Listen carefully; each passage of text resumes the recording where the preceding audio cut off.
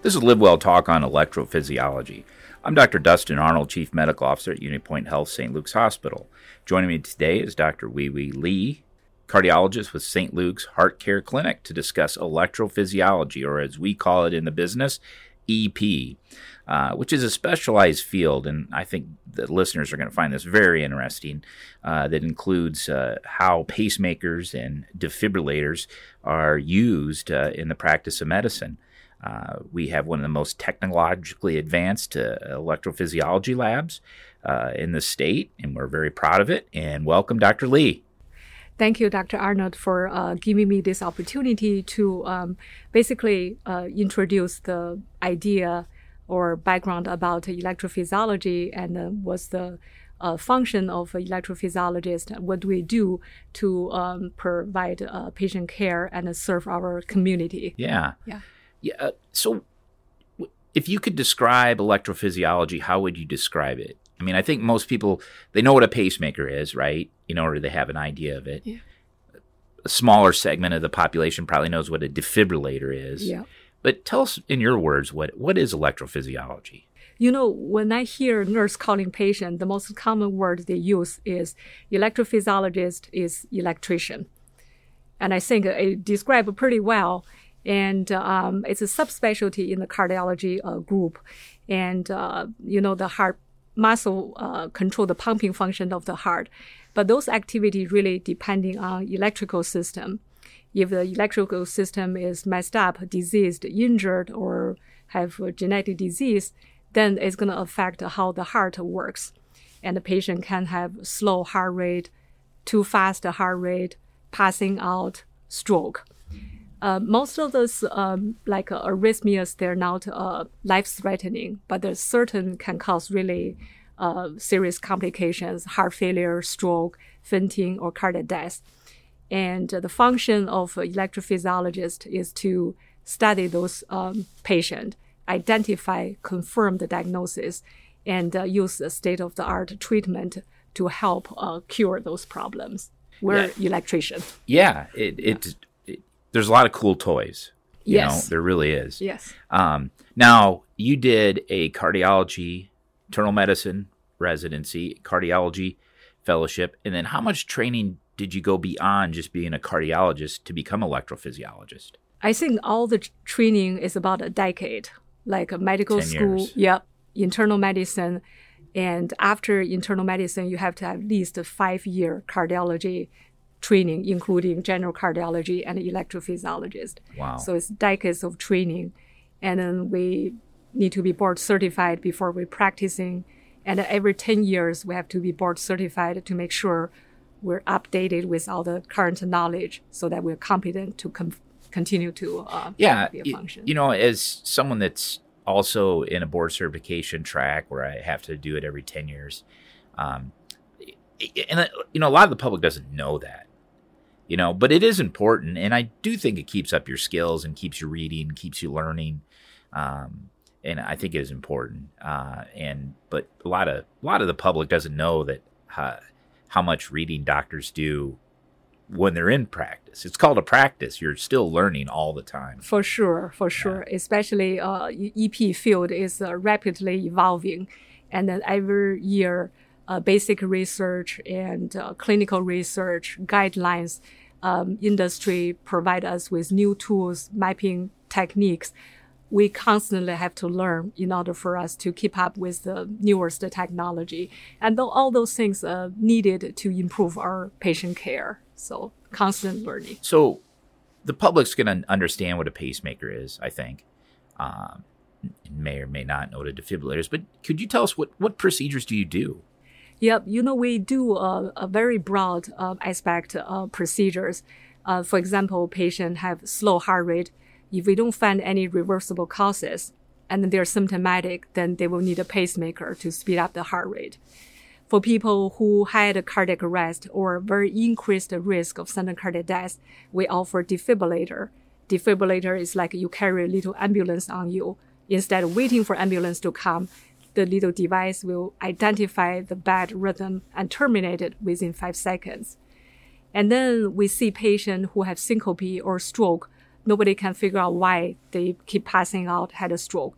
We can implanting a long-term loop recorder. It can monitor heart rhythm for 3 or 4 years, so that hoping we can identify etiology for syncope or stroke.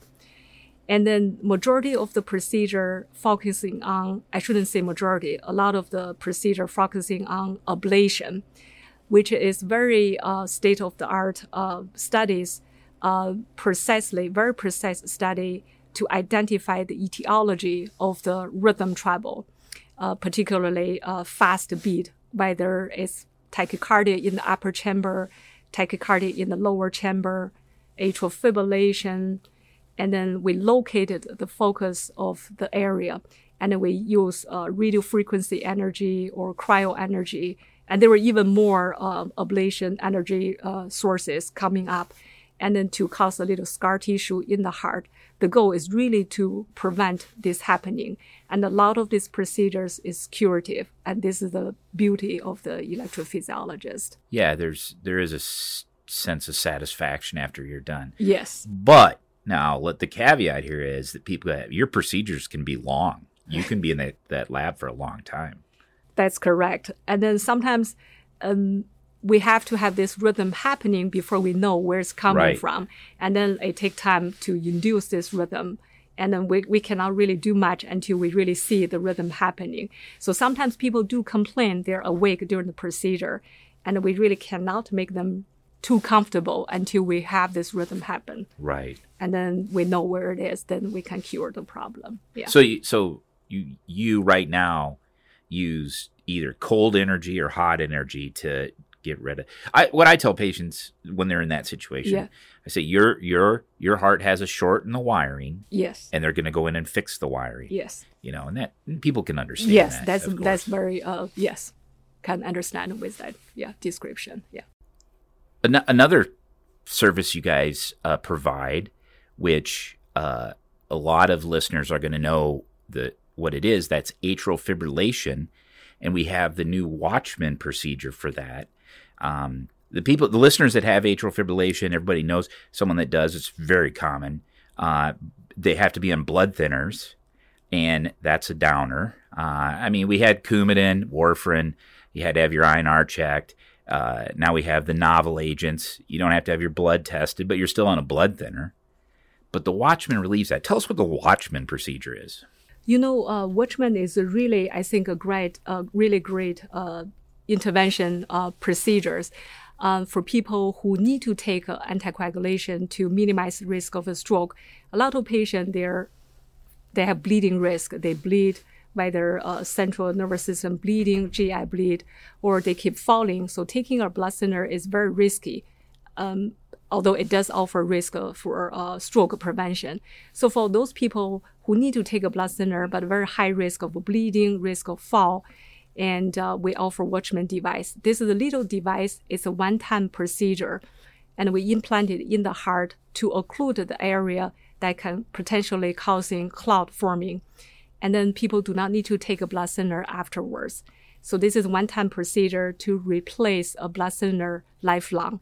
And then this really special for people who just cannot tolerate anticoagulation.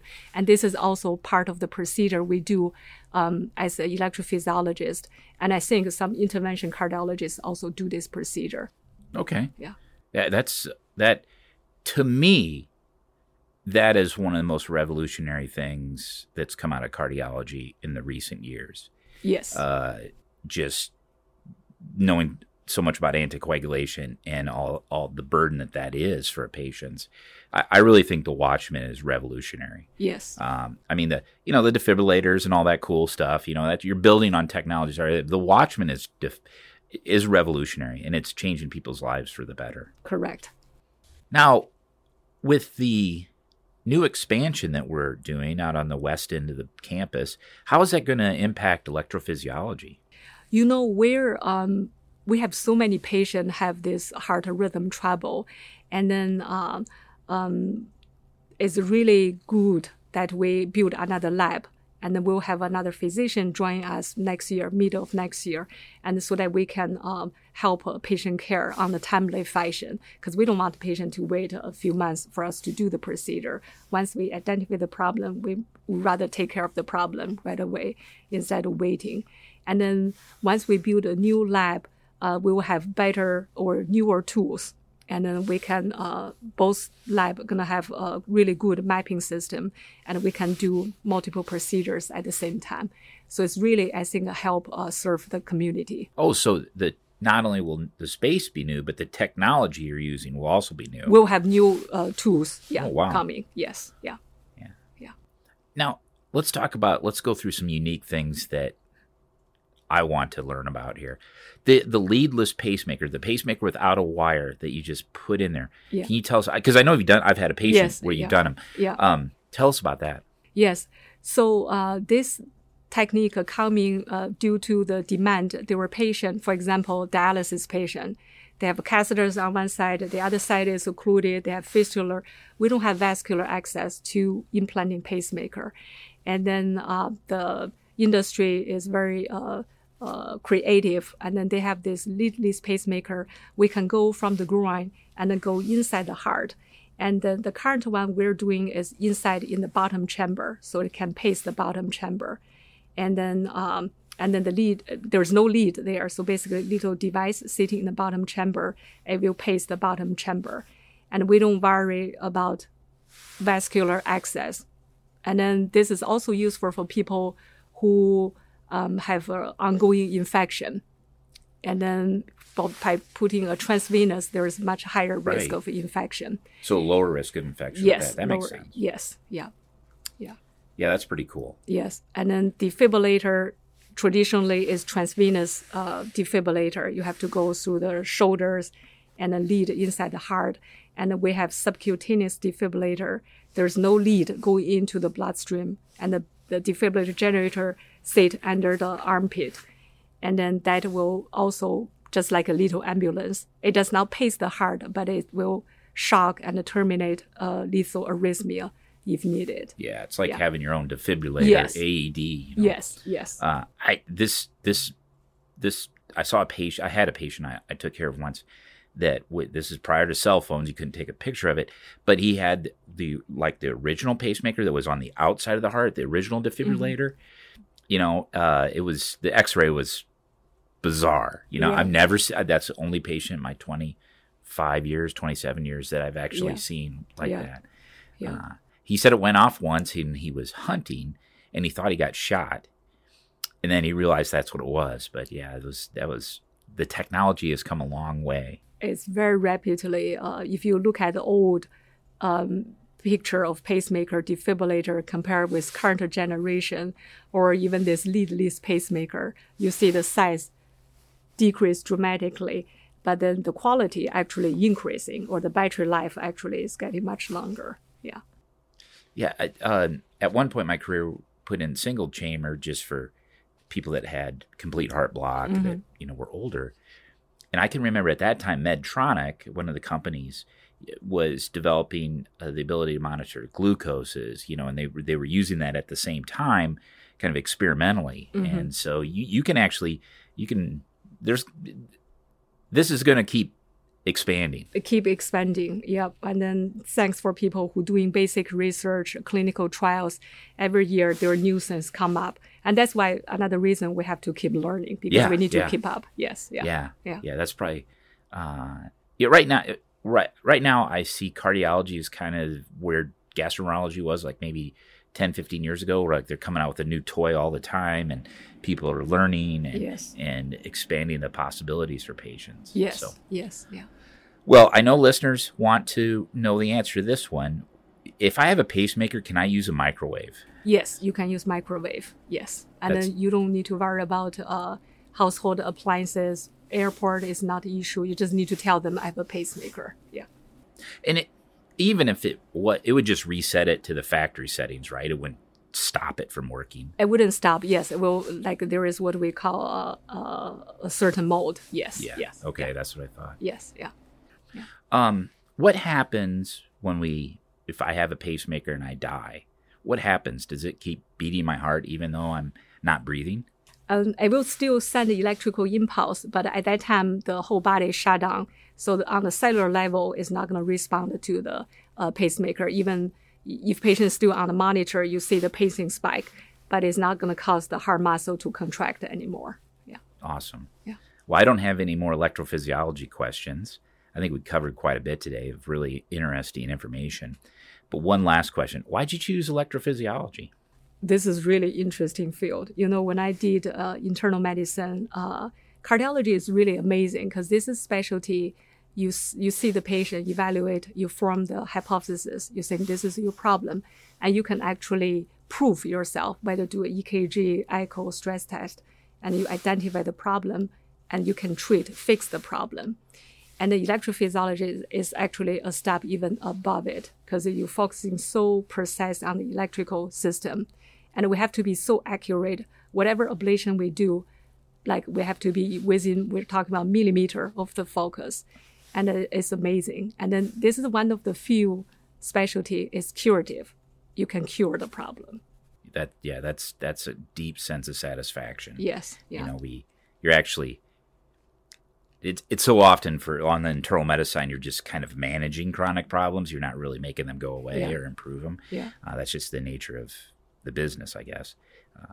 And you had a history of St. Luke's before you came here, right? You worked as a hospitalist back in the day. Yeah. I was a cardiology fellowship at that time. Yeah. And I came here. I was like, it was so busy here, even at that time to do the. Yeah, I remember that. Yes, yeah. Well, Dr. Lee, thank you for joining me. I know you're very busy, and this was very interesting, discussing the field of electrophysiology, and I'm sure our listeners are grateful. Once again, this is Dr. Wee-Wee Lee, cardiologist with St. Luke's Heart Care Clinic. To learn more, visit unitypoint.org/heartcare. Thank you for listening to Live Well Talk On. If you enjoyed this episode, don't forget to subscribe, and if you want to spread the word, please give us a 5-star review and tell your family, friends, neighbors, strangers about our podcast. We're available on Apple Podcasts, Spotify, Pandora, or wherever you get your podcast. Until next time, be well.